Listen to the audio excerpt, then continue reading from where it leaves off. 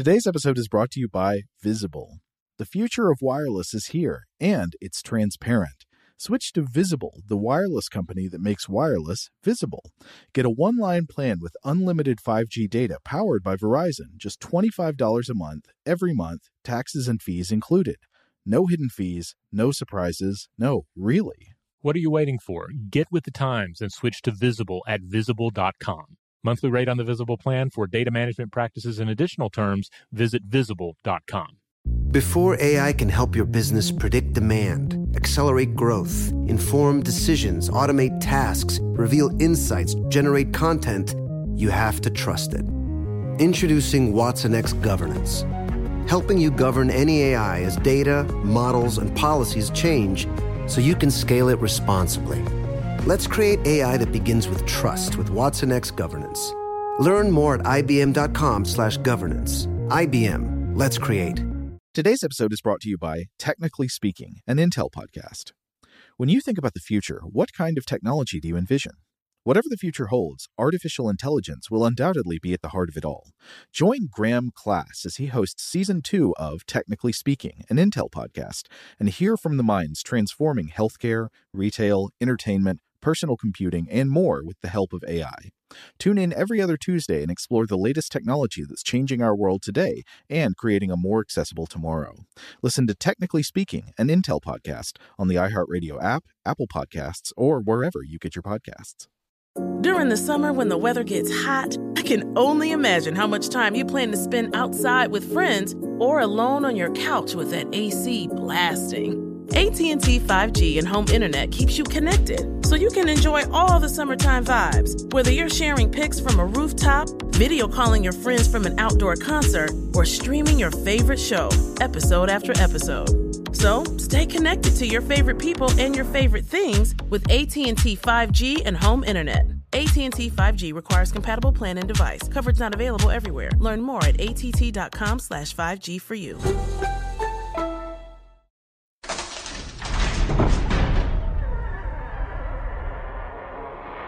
Hey, welcome to Stuff to Blow Your Mind. My name is Robert Lamb. And I'm Joe McCormick, and it's Saturday. The vault beckons. But the vault, it's trying to tell me something. It's stammering a little bit, though. It's like it can't come up with that word it wants to tell me. It's, I think it begins with a T. Tip of the tongue. Tip of the tongue. That's what it is. Yes. So the Vault episode today originally aired April 14th, 2016, and it's an episode we did about the tip of the tongue phenomenon. Yes. In this episode, we'll discuss what's actually going on in your brain when you can't think of that particular word or that particular actor's name, and then also what you can do to sort of grease the wheels a little bit and make it happen. That's right. So we hope you enjoyed this episode on the tip of the tongue. Welcome to Stuff to Blow Your Mind from HowStuffWorks.com.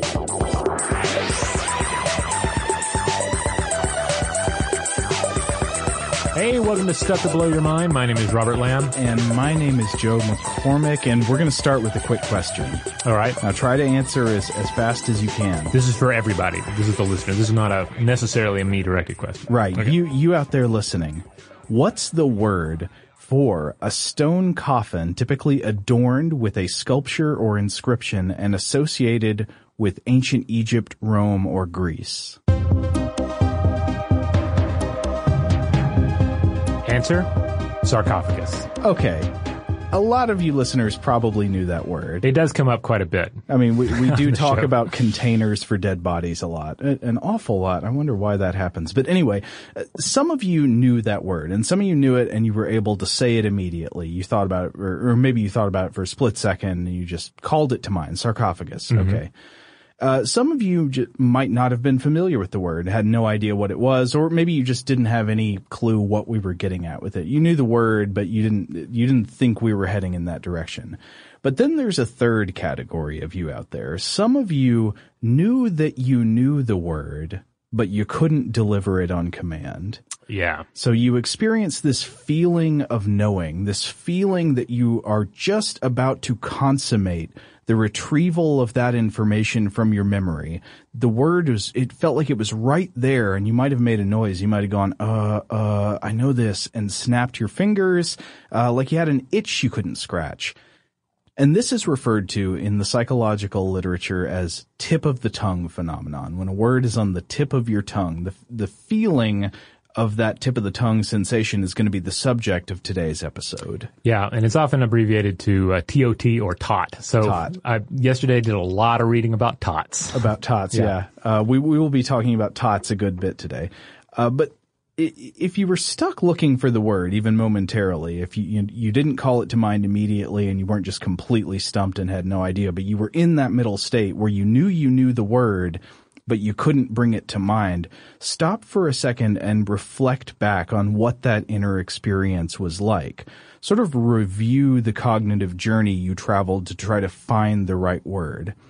Before you had the word, what did you feel?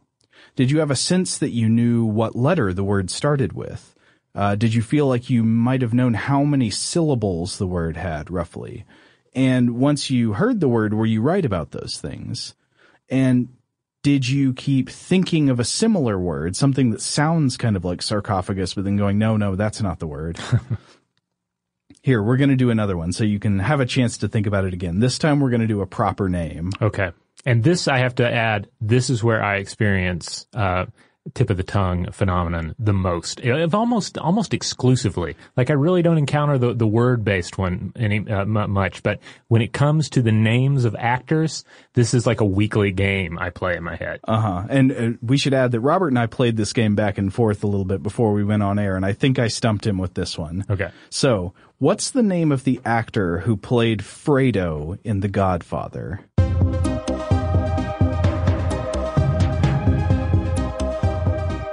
Answer, John Cazale. Yeah, John Cazale. Yeah. He was in The Godfather, Godfather Part 2, Dog Day Afternoon, what else? Deer Hunter, I think. Some of these big Oscar-winning movies of the 70s. He died young. He was a character actor, and he's one of those people who, I think a lot of people who like movies, who appreciate especially, the critically acclaimed American cinema, have encountered his name at some point. Yeah. You would know it. You would know that you had it back in the casks of your memory somewhere, but it's not easy to reach. Yeah, like we were discussing before we rolled here on this episode, yeah, he died young, but he was a character actor. If he'd been a leading man and he died at his age, we'd have him on T-shirts everywhere. But no, he was a character actor. And, right. and as a character actor, you kind of have to have enough films under your belt. You have to, he needed another decade before he would have reached the status of, say, a Buscemi or, a Ron Perlman or any of these other character actors who have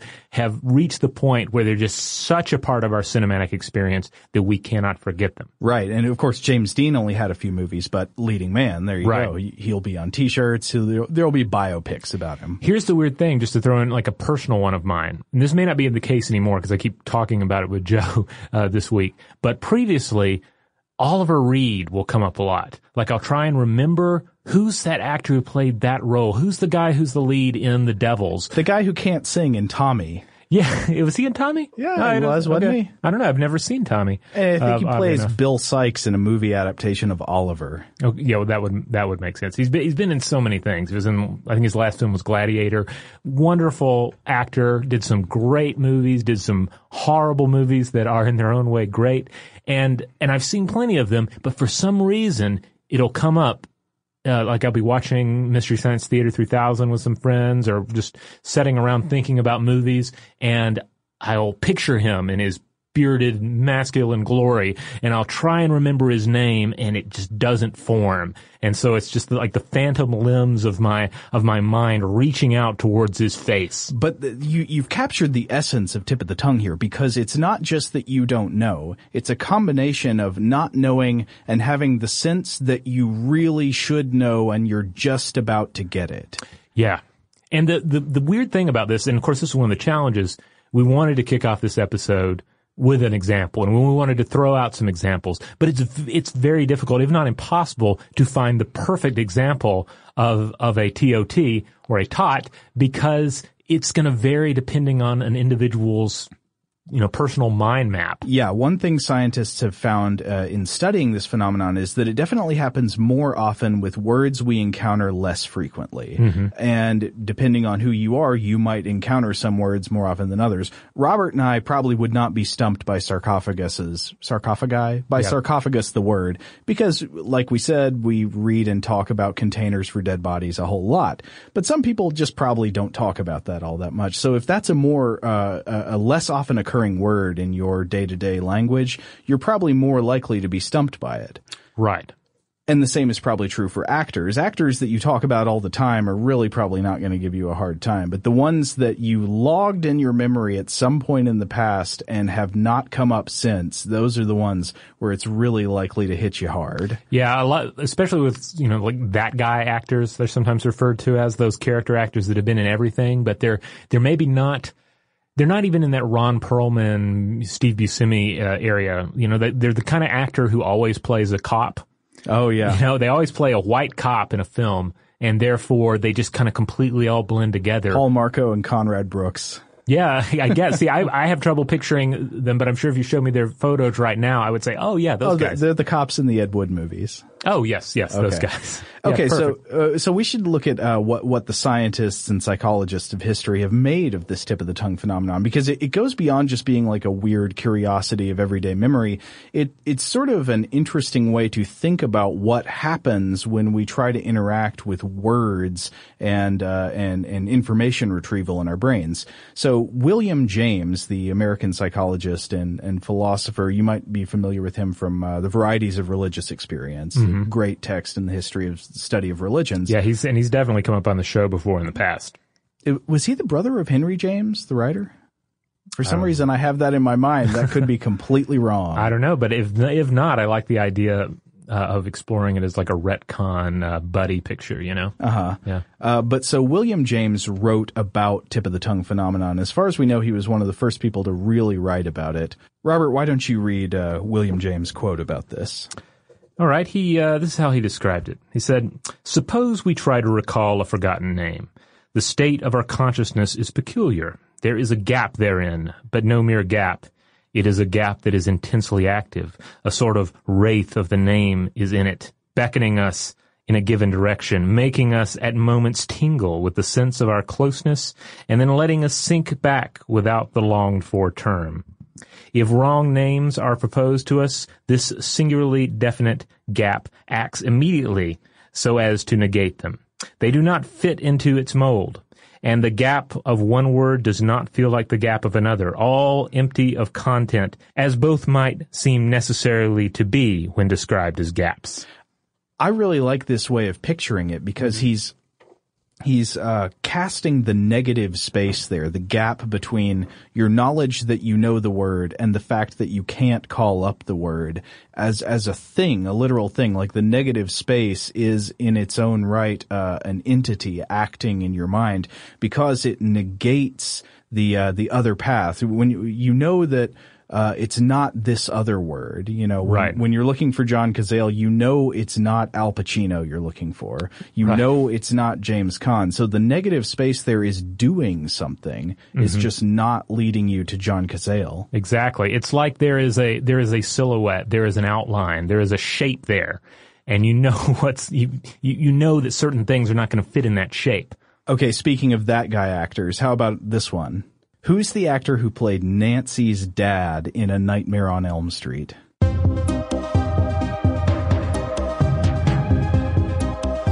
Answer. It was John Saxon, of course, the great John Saxon. Now, you submitted that question and answer, but do you think it would have stumped you if you hadn't? It would not have stumped me.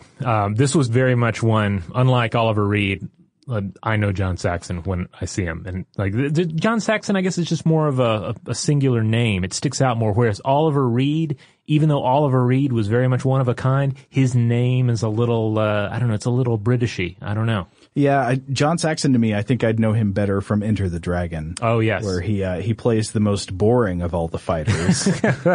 He does play the most boring of all the fighters. He doesn't even really fight all that hard. Mm-hmm. He just kind of happens to be in the right place at the right time, doesn't he? John Saxon, in a nutshell. Okay, so back to William James. So we said William James was the first person to really describe the sensation that we know about, but he didn't call it tip of the tongue phenomenon. The name, as far as we know, just comes from regular language, right? That's a colloquial usage.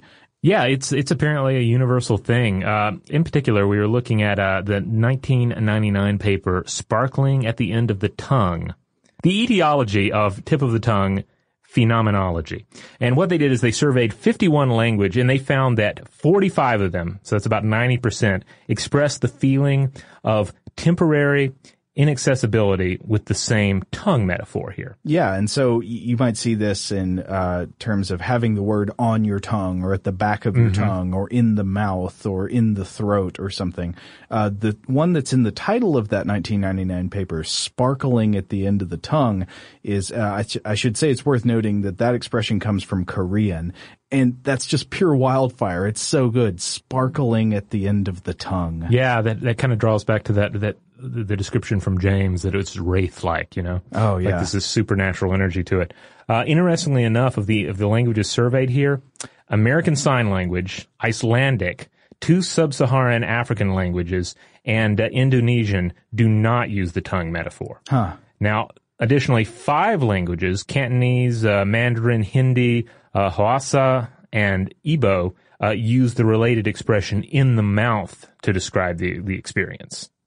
The Japanese use the expression out of the throat, and some use multiple metaphors. So you'll have the tongue, but then you'll have another one in use as well. With the French being, in my opinion, the most exciting, because they use both tip of the tongue and hole in my head to describe the sensation. Yeah, it's like, oh, it's like I almost have it, but there's a hole in my head, and I guess the thought like flew out.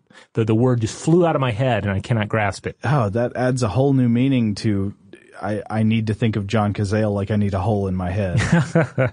Yeah, it's interesting, and certainly one of those where you start thinking of languages as kind of like little ecosystems of symbolism and metaphor, and if you and some of those ideas are universal, some of them are confined to a number of ecosystems, and some seem to be just perfectly encapsulated within that particular language. Yeah, totally. Is getting gas at Shell burning a hole in your wallet? What if I told you you can easily earn cash back while you fill up? Introducing Drop, the app that turns every fill up into a reward. With Drop, you'll earn points to get free gift cards every time you fill up your tank. Download Drop and use code DROP88 to instantly receive $5 in points to jumpstart your savings journey. Don't miss out on turning your gas expenses into something rewarding.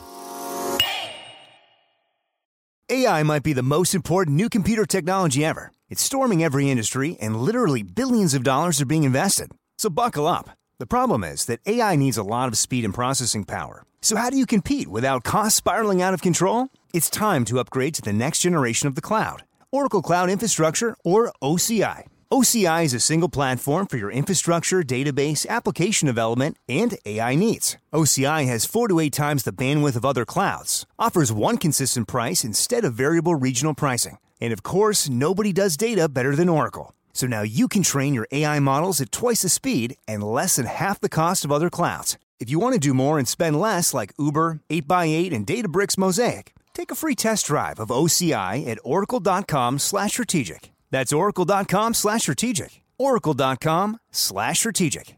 Dad deserves something really nice for Father's Day, but let's face it, we usually don't do it. Big gifts are for Mother's Day. Picking something up on the way is for Father's Day. Well, let's make Father's Day something this year with the Bartesian Cocktail Maker. It whips up over 60 premium cocktails on demand, each ready at the push of a button. And right now, you get $50 off the Bartesian Cocktail Maker when you buy 1 pack of Dad's favorite cocktail capsules. Dad will publicly love that you saved $50 on the countertop machine that crafts premium cocktails on demand. And he'll secretly love that you splurged on him for Father's Day with the gift of a Bartesian. Because the only thing that lets Dad know he's the world's #1 dad better than a world's #1 dad coffee mug is an artisan cocktail in his hand. Make Dad's Father's Day and Father's Day cocktails with all natural juices and bitters without making any mess at all. Visit BARTESIAN.com/father to get $50 off the best premium cocktail maker for Dad at the best price for you. Bartesian. Premium cocktails on demand. Snag a Job is where America goes to hire, with the deepest talent pool in hourly hiring. With access to over 6 million active hourly workers, Snag a Job is the all-in-one solution for hiring high-quality employees who can cover all your needs. On demand, temp to hire, part-time or full-time. You name the position. Warehouse worker, retail associate, grocery store clerk, fitness trainer, baker, stylist, bellhop, podcast producer. Yeah, Snag a Job's got a worker for that. With our easy-to-use platform, you're able to seamlessly post and fill available positions quickly with a dedicated customer support team to provide all the help you need along the way. Kind of nice knowing you have a talent pool like that in your own backyard, right?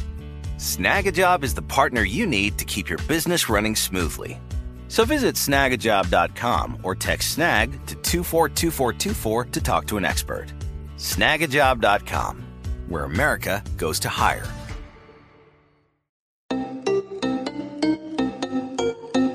So we're going to come back to that 1999 paper in a minute, but I do want to go back and mention that there's sort of a landmark paper in the study of tip-of-the-tongue phenomenon that came in 1966 by Roger Brown and David McNeil, and this was just called The Tip-of-the-Tongue Phenomenon, published in the Journal of Verbal Learning and Verbal Behavior.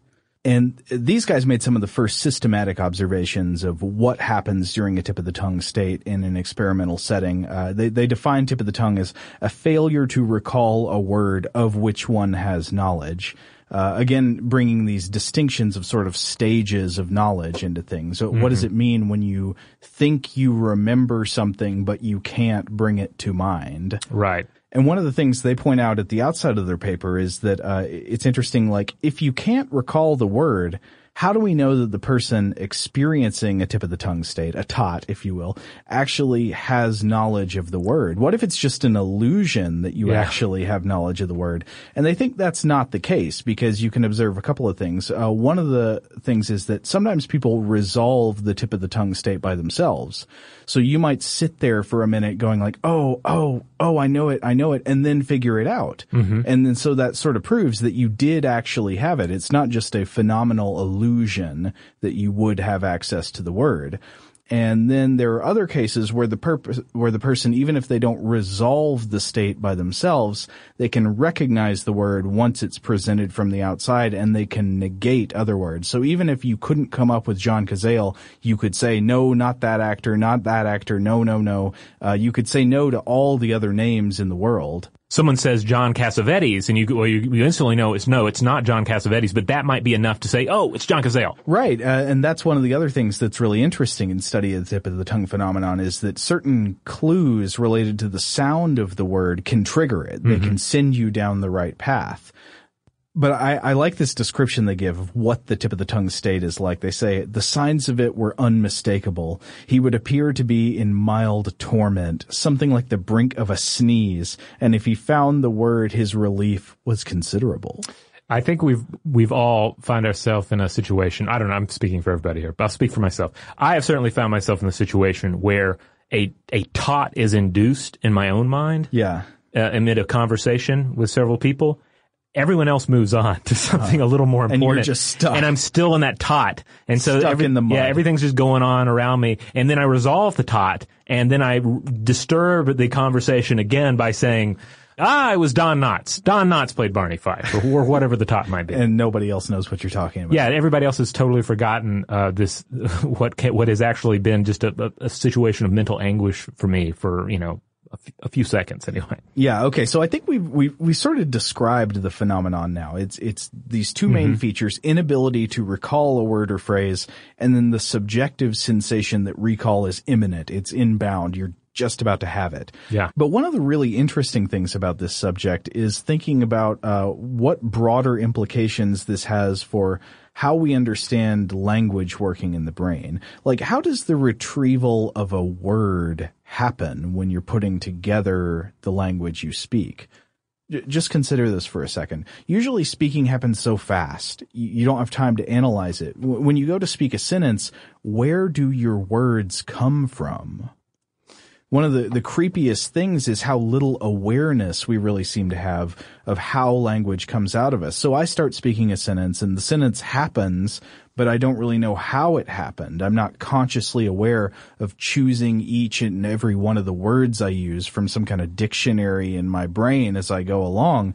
It just sort of happens and then it's out and I don't know what happened in between.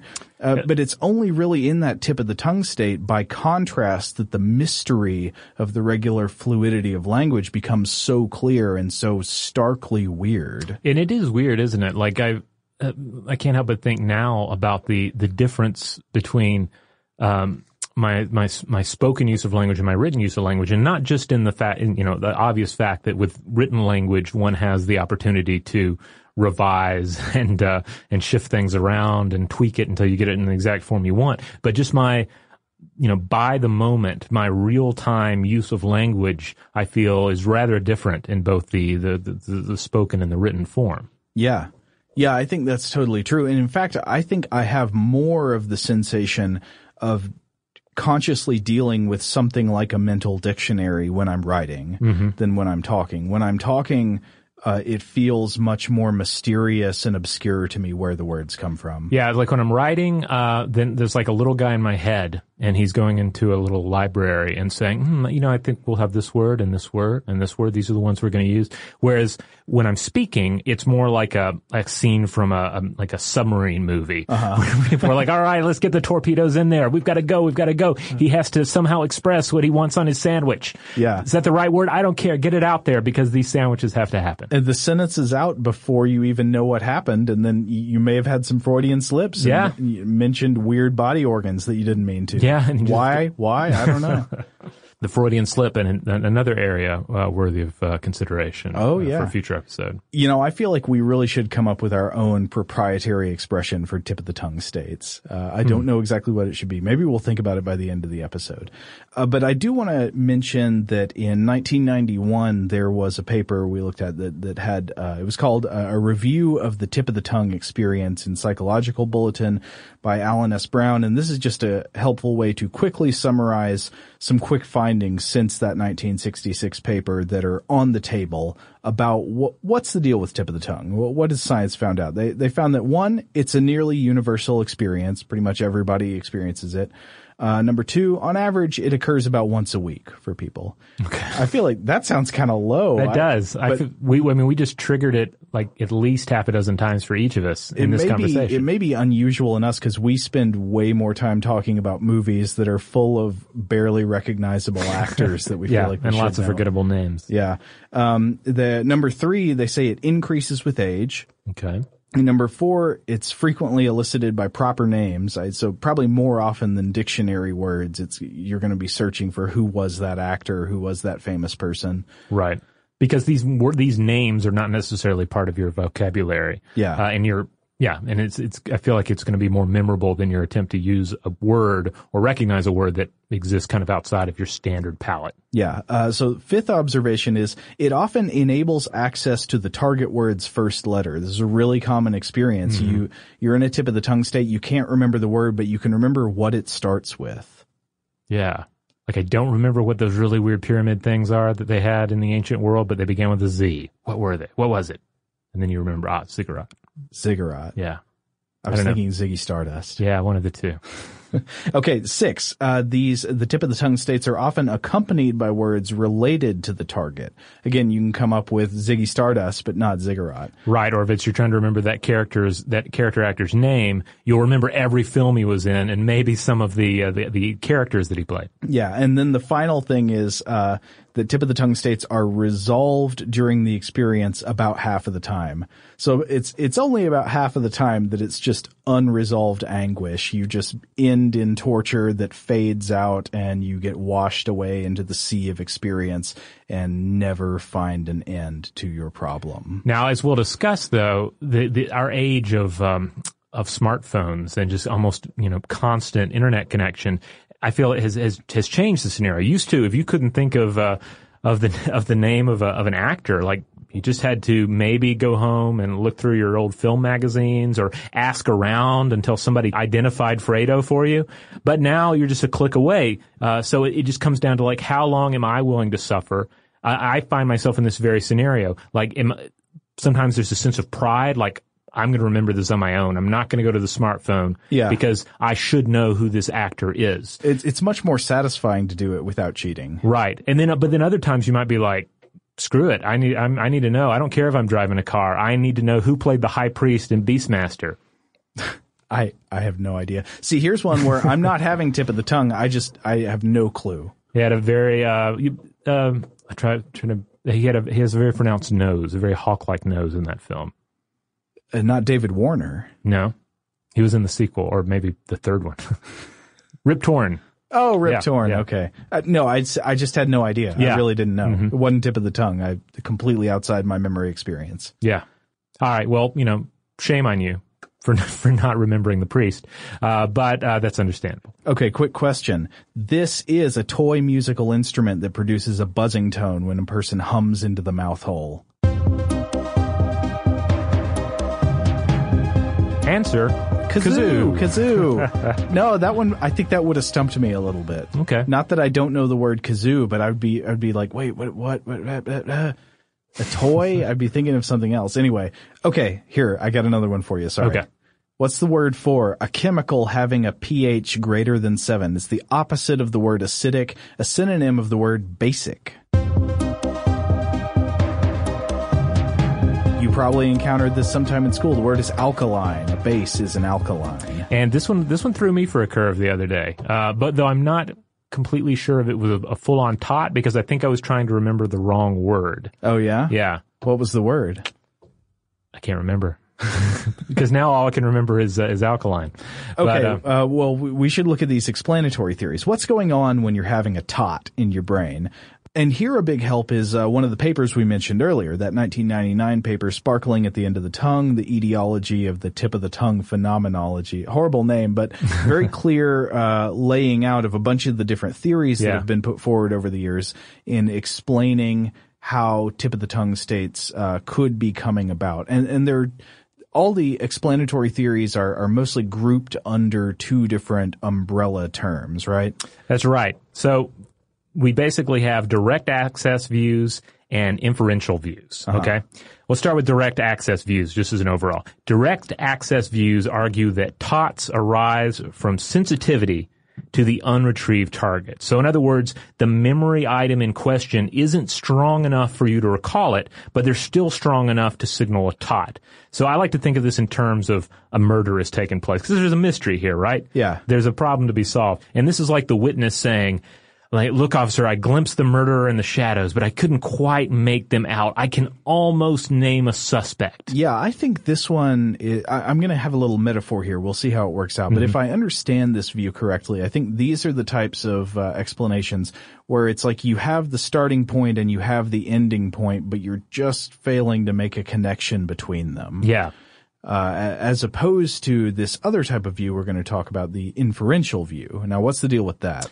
Inferential views claim that TOTs are not based directly on an inaccessible but activated target. So in other words, TOTs arise from clues. Okay. So this would be like the detective saying, I didn't see the murderer, I wasn't there, but based on the evidence, I can almost name a suspect. Okay, so in my other analogy, if the first one was I have the start point and I have the end point and I just can't quite connect them, this would be more like I have the start point and I think I can find my way to an ending point. Yeah, like it's kind of like if you were faced with the John Casale situation, my understanding of this would be like, maybe I don't actually remember John Casale's name, but I've seen enough of his pictures. I can, and I know his face. I know his roles. I should be able to. Yeah. Like I have, surely I am the type of person who knows John Casale's name. Yeah, I can put it together. And in this case, I think, the feeling of knowing the word that you experience is, it's not based on the word being activated in memory, but your brain's subconsciously judging that it has enough information to circuitously figure out the word. If you'll just give me a moment, if you know, just have a second. So it's not the presence of the word itself that's exciting you, but it's your unconscious confidence in your own lexical detective powers, to pick up on your detective metaphor. Indeed.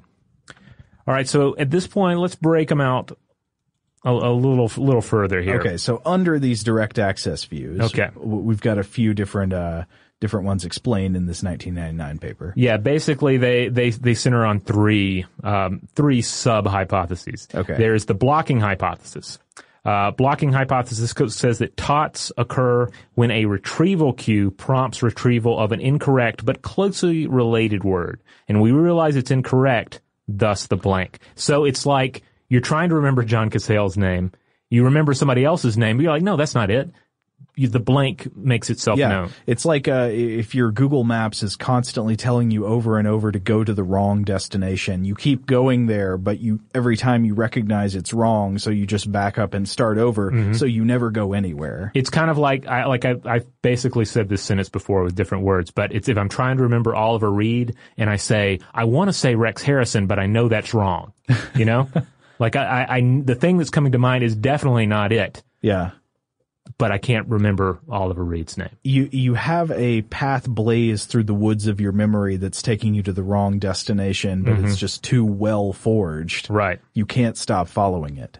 All right. The next one is the incomplete activation hypothesis. This holds that TOTS happen when we can't recall the target word, but sense its presence nonetheless. Okay, so this sounds just like the basic failure hypothesis, the failure to connect. You really do have the word in memory, but you just can't quite get there for some reason. Some strength of connection does not exist. Yeah, maybe you're a little tired, you're worn out, everything's not really firing at maximum speed, and you just can't reach it.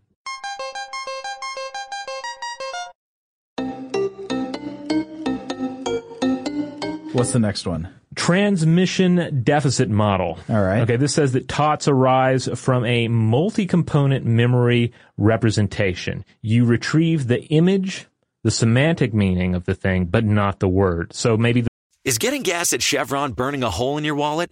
What if I told you you can easily earn cash back while you fill up? Introducing Drop, the app that turns every fill up into a reward. With Drop, you'll earn points to get free gift cards every time you fill up your tank. Download Drop and use code DROP77 to instantly receive $5 in points to jumpstart your savings journey. Don't miss out on turning your gas expenses into something rewarding.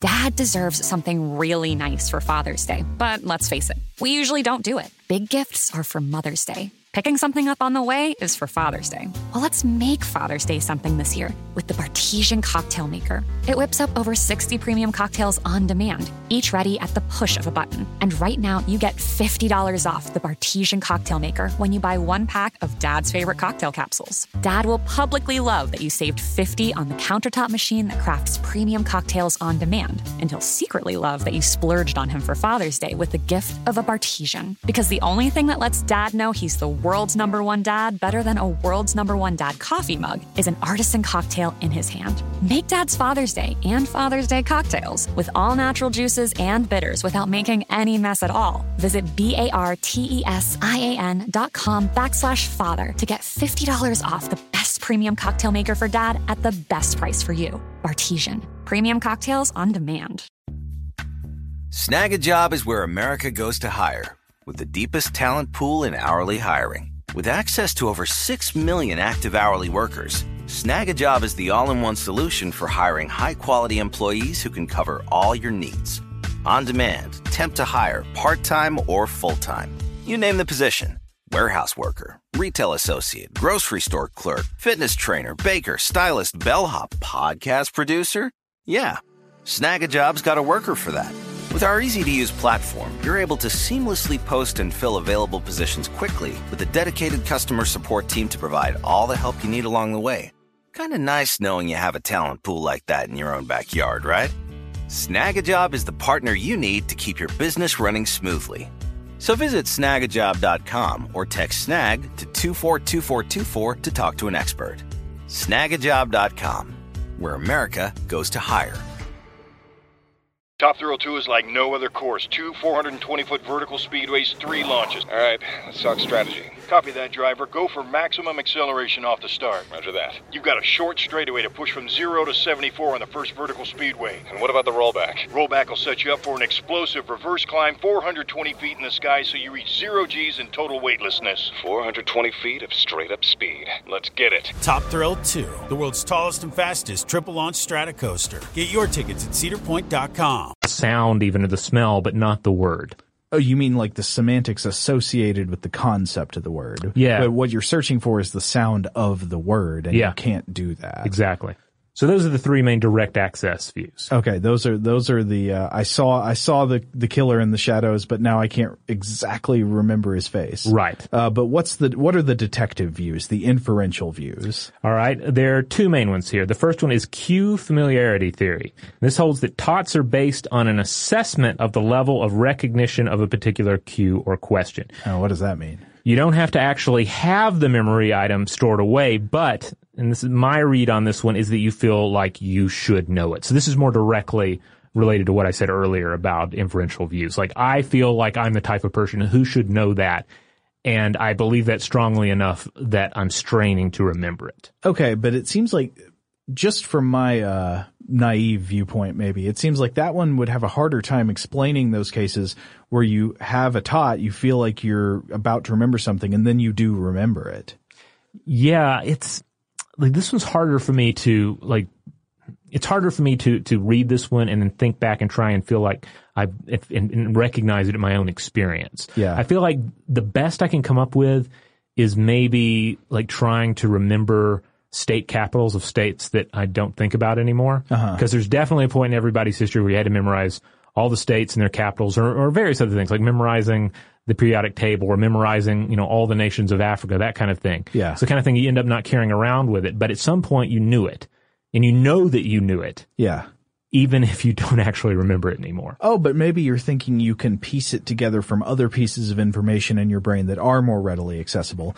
Like, maybe you can remember the state capitals if you can picture a map in your head. Yeah, or think of the sports teams that are associated with it. I don't know. Okay, that makes more sense. And then there's one more explanation under the inferential umbrella, right? Yes, accessibility heuristic. TOTS are based on the amount and intensity of partial information that rememberers retrieve when they cannot recall a target answer. So I remember everything but her name. I should be able to remember her name. Okay. That's my read on this. So the difference between a tot and just not knowing something is how much other stuff peripheral to this word you remember. Yeah, especially if it's really intense. Like, I can remember what her hair smells like. Or I can remember, staring into his nostril holes and seeing the hairs there. Why can't I remember his name? Why is this so intense? And yet the name eludes me. I should know this person. I was trapped in a cave with them for 3 weeks. We had to do unspeakable things to survive. Why can't I remember his first name? That sort of thing. No, the reason you couldn't remember his first name is because you know what he did to you? He made a burr hole in your skull to expose a small part of your brain. But what's the word for that process when you drill a little hole in somebody's skull? Well, your answer, of course, is trepanation or trepanning. Yeah, or if you're a modern neurosurgeon, you might call it craniotomy, smarty pants. But yeah. we're referring to the Stone Age practice personally here. That's a good one because it's a word that I bet a lot of people have heard at some point, but you don't use it all that often unless you're us. Yeah, it's come up quite a bit here, but certainly our listeners may have it stored away as well. But otherwise, it didn't come up in the real world too often. Okay, so as we've mentioned, there are a bunch of different theories that have been proposed over the years as to how you might explain different versions of the tip of the tongue state. Mm-hmm. But the real question, of course, I know people want the answer to is how do you overcome it? Or maybe just how do you avoid making it worse? Because it truly can feel like agony. It's a petty agony, but it's agony nonetheless. Okay, never fear. We do actually have some news for you on how to affect your tip of the tongue recurrent states, but it might not all be good news. So let's start with some particularly bad news, Robert. Did you know that the more time you spend in the tip of the tongue state, the less likely you are to remember the word the next time? This is crazy because it's easy to fall into that thinking where I don't want to grab my smartphone. I want to think of this up myself. Even if it takes me, the better part of an hour, I'm going to reach it myself. It feels like that should strengthen the muscle, right? Well, I mean, there might be something to that, as we're going to see from a study in just a second, but how many times does that process lead to correct resolution of the tip of the tongue state? A lot of times you just fail, don't you? Well, I don't fail. Not with or you end up cheating. Well, that's the thing. I either end up cheating eventually, but I feel like if I apply my mind to it long enough, I get there with actors' names because that's my sickness. But yeah, I can't think of a single situation where I've said, well, I just can't think of who played who was Danny's mom in Kubrick's The Shining. Oh. Shelley Duvall. Yeah, Shelley Duvall. Hi, also, I'm Shelley Duvall. Was she also olive oil in the Robert Altman Popeye movie? I believe she was, yes. Yeah, she was great. But yeah, okay, so there's a study from 2008 by scientists Amy Beth Warrener and Karen R. Humphreys called Learning to Fail, Reoccurring Tip of the Tongue States. You can already tell from the title that this is going to bring some bad news for people who have this petty agony of the tip of the tongue journey. So the hypothesis going into this experiment was that if you make an error once, you're more likely to make it again by way of what they call a, quote, implicit learning mechanism. The more you fail, the better you forge that path to failure. If you go with the metaphor we had earlier about blazing a trail through the woods, every time you walk down the wrong path to the wrong destination, that path just gets better and better defined. You clear more brush out of the way, you make footprints, you trample down, and it just becomes easier and easier to find your way to failure every time. So how did this study work? They played a definition game, kind of like the one we've been playing, where they read you a definition of a low frequency word. What's the word? And when a subject entered a TOT state, they were randomly given a delay of either 10 seconds or 30 seconds to recall the word. And then after the delay period, the experimenter would give them the word. So if you're looking for sarcophagus, you can't get it for either 10 seconds or 30 seconds at random. They'd then give you the word. Sarcophagus. Oh, okay. And 2 days later, the participants came back to the lab to be tested again on the same words. And some participants got stuck on the same words they'd been stuck on just 2 days before. And strangely, the results of the test showed that tip of the tongue states were twice as likely to happen on words where the subject spent 30 seconds in the tip of the tongue state than in words where they spent 10 seconds in the tip of the tongue state. So the longer you spent in that state of saying, I know this, but not being able to call it up, the worse you got at remembering the word in the future. And in the words of the authors, quote, we argue that this longer delay in TOT state amounts to a greater implicit learning of the erroneous state. You're just practicing how to get worse. And one of the interesting questions I was thinking about was what to do with this information in a general sense, because I do certainly believe that you can practice yourself to get worse at something. I know a lot of people have a kind of very broadly practice positive mindset. I know I encountered this in writing workshops where it was just sort of the idea that there's no such thing as bad practice. The more you write, the better you're going to get. And I do generally, of course, think practice makes people better at almost any craft or skill, but not all practice is good. I am personally of the opinion that you can write yourself into a rut that makes you a worse writer the more you do it. Well, one way that I was thinking about this earlier is in terms of doing yoga. That's something I can relate to since I practice yoga. But yeah, you can practice yoga every day. You can go to a yoga class every day. But if you're being instructed to do a pose in a way that is incorrect or is in some way like long-term detrimental to you, like, something where you're putting too much pressure on your knee or you're bracing yourself against your knee in a weird way, you can practice something the wrong way. Yeah. And ultimately make things worse. Yeah. in a way that you're not just being unproductive, but you're literally backtracking. Your things are getting worse for you. Yeah.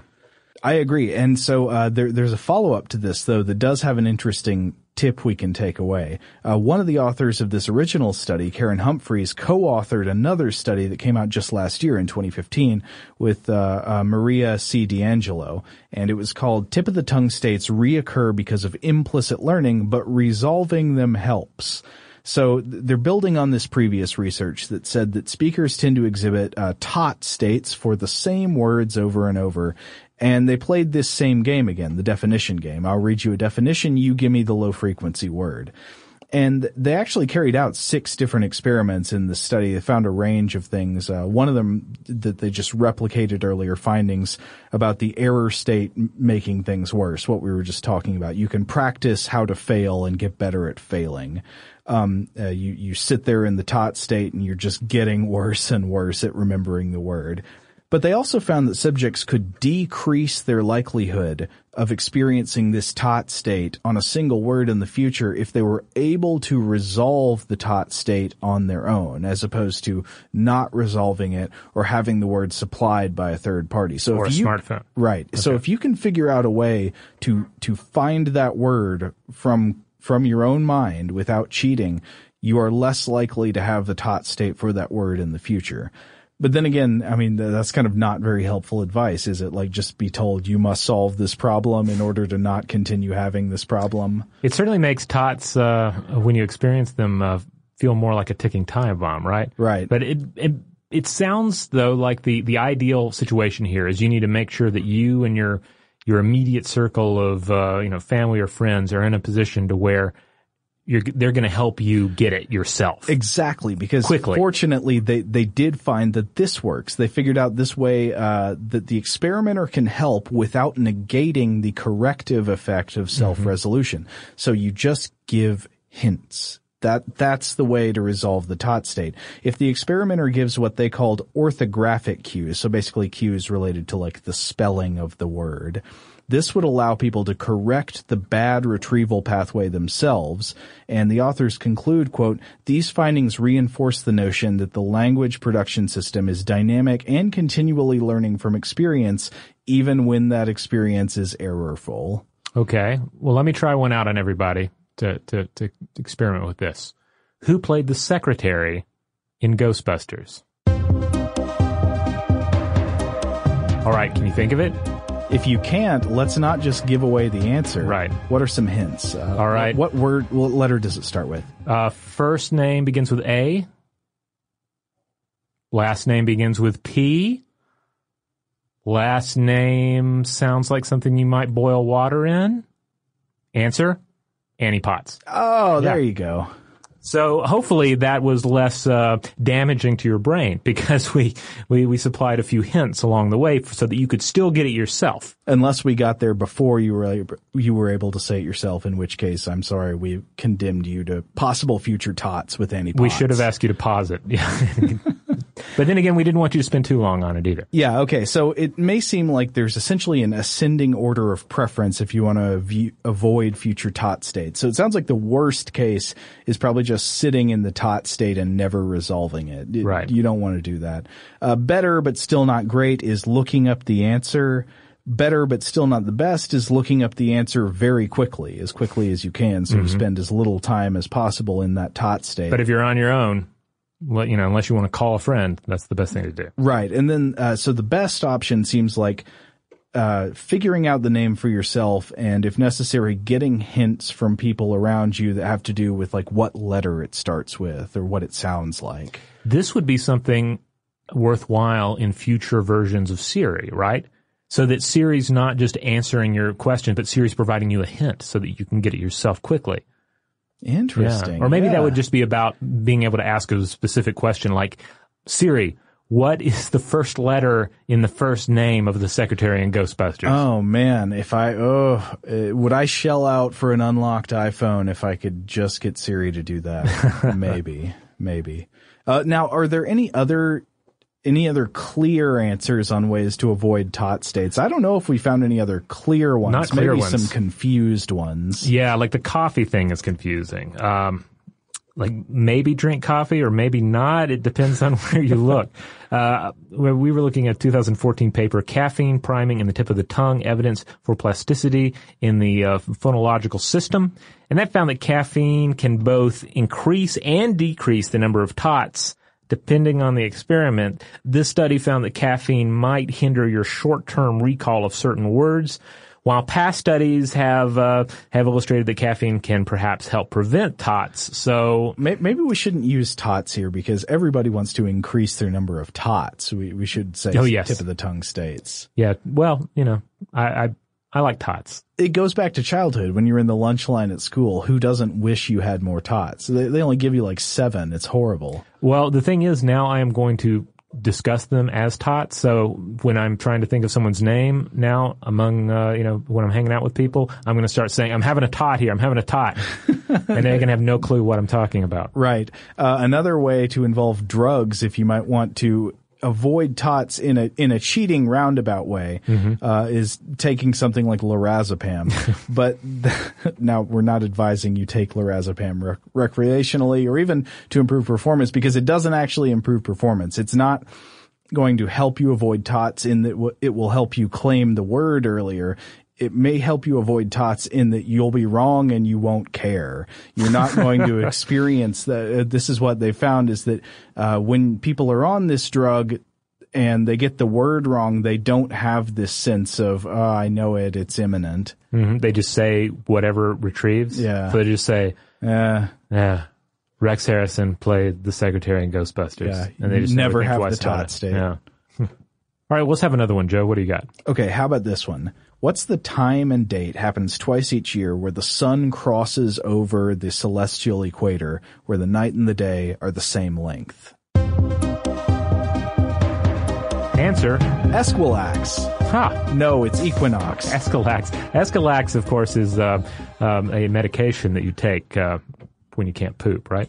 Esquilax? Esquilax, no. Yeah. Isn't Esquilax a mythical creature? An Esquilax? Esquilax is a mythical creature that you summon when you can't poop. It has the magical ability to help you poop. I think the Esquilax comes from The Simpsons. It's a horse with the head of a rabbit and the body of a rabbit. Ah, okay. I was not familiar with that one. That's a good one. Okay, one more fact I wanted to talk about before we wrap up, which I did think was kind of interesting, and that's simply the fact that there is an equivalent phenomenon. Now, you said the earlier study found that there wasn't a tip of the tongue expression in American Sign Language. Right. But there is a recognized tip of the fingers phenomenon in deaf signers. And I think this is really interesting because when I'm thinking about what's going on in the tip of the tongue phenomenon, there seems to be a disconnect between the semantics. You have the semantics. You know what the word means, or you know what the actor's face looks like, or what movies he or she was in, or something like that. You know, you have all the meaning information. You just can't connect it to the word, to the sounds of the word. So there's a disconnect between semantics and phonology. But in sign language, you're not necessarily involving sounds. There you might be involving hand motions and different types of where the hands are placed, what you do with your fingers, the movement involved in the hand motions to gesture the name. And so there have been observations and studies about this tip of the fingers phenomenon, and I just thought that was a very interesting parallel. It seems like the tip of whatever doesn't necessarily have to be sound. Yeah, that's interesting. It takes the same mental process outside of the sonic realm. Yeah, like one of the things observed about it is that signers were often able to recall the first letter of a finger-spelled word. Isn't that interesting? The same way that you can usually, you can think, oh, Annie Potts, well, you can't think of Annie Potts, but I know her name started with an A. People who deaf signers can do the same thing. It started with and then the hand sign for an A. Interesting. There's a whole study about this, if you want to look it up. It's called Tip of the Fingers, Experiences by Deaf Signers, Insights into the Organization of a Sign-Based Lexicon in Psychological Science in 2005. Anyway, I find this topic really interesting, not just because of the phenomenon, but because of what I brought up at in the earlier section about how it highlights weird things about the nature of language that we don't usually think about. Like one of the things is what people talk about in semiotics, the difference between the signifier and the signified, that we just often don't recognize that gap in between them, like the gap William James talks about there. We can so easily come to identify a word with the thing it means, but the word is not the thing.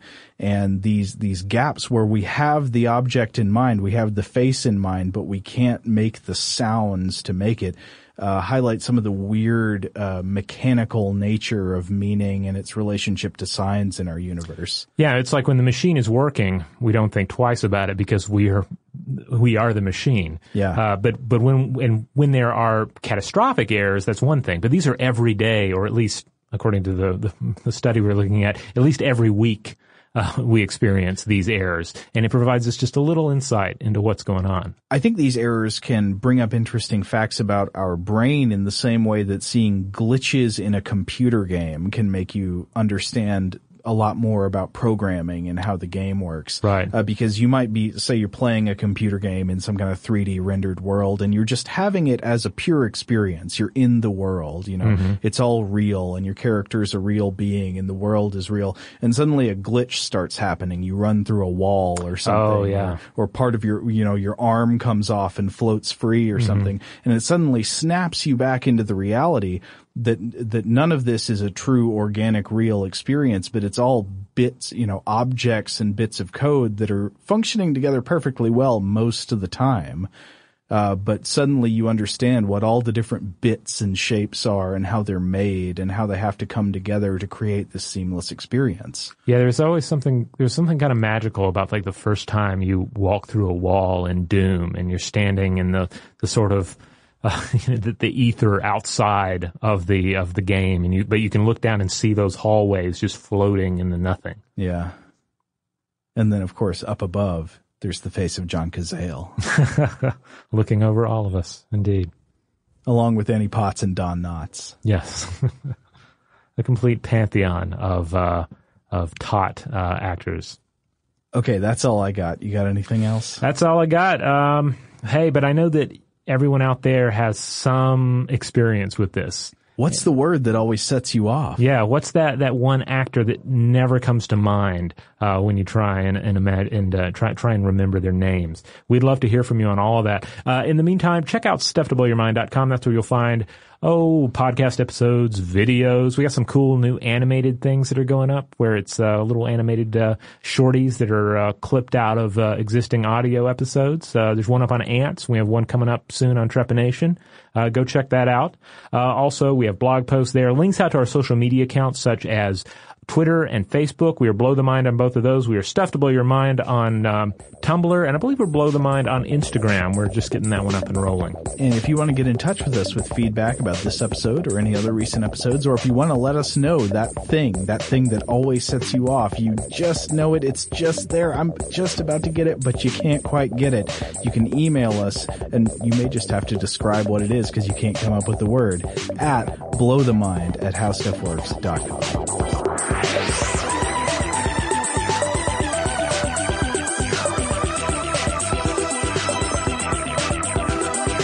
For more on this and thousands of other topics, visit howstuffworks.com.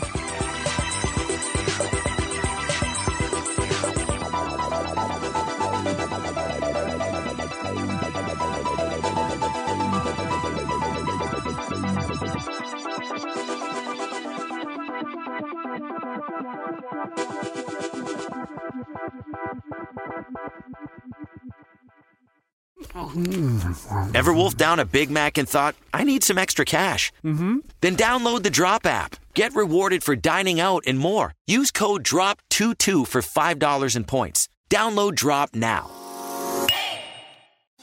Diamonds Direct has done it again. This month only, get ready for an offer you can't resist. Buy a natural diamond engagement ring of 1 carat plus and receive a free natural 1 carat diamond tennis bracelet valued at $2,000. That's right, a stunning diamond tennis bracelet at no extra cost. Imagine giving her the ring of her dreams and her wedding gift all at once. So hurry into Diamonds Direct. Your chance to get a free tennis bracelet will not last long. Details at diamondsdirect.com. Top Thrill 2 is like no other course. 2 420-foot vertical speedways, 3 launches. All right, let's talk strategy. Copy that, driver. Go for maximum acceleration off the start. Roger that. You've got a short straightaway to push from 0 to 74 on the first vertical speedway. And what about the rollback? Rollback will set you up for an explosive reverse climb 420 feet in the sky so you reach 0 G's in total weightlessness. 420 feet of straight-up speed. Let's get it. Top Thrill 2, the world's tallest and fastest triple-launch Stratocoaster. Get your tickets at cedarpoint.com. Your credit card should match your lifestyle. At Kemba Financial Credit Union, choose a card with benefits that work for you. For a limited time, all cards have 2% cash back on purchases and 0% interest on balance transfers for a year. Apply at Kemba.org. Restrictions apply. Offer ends June 30th, 2024.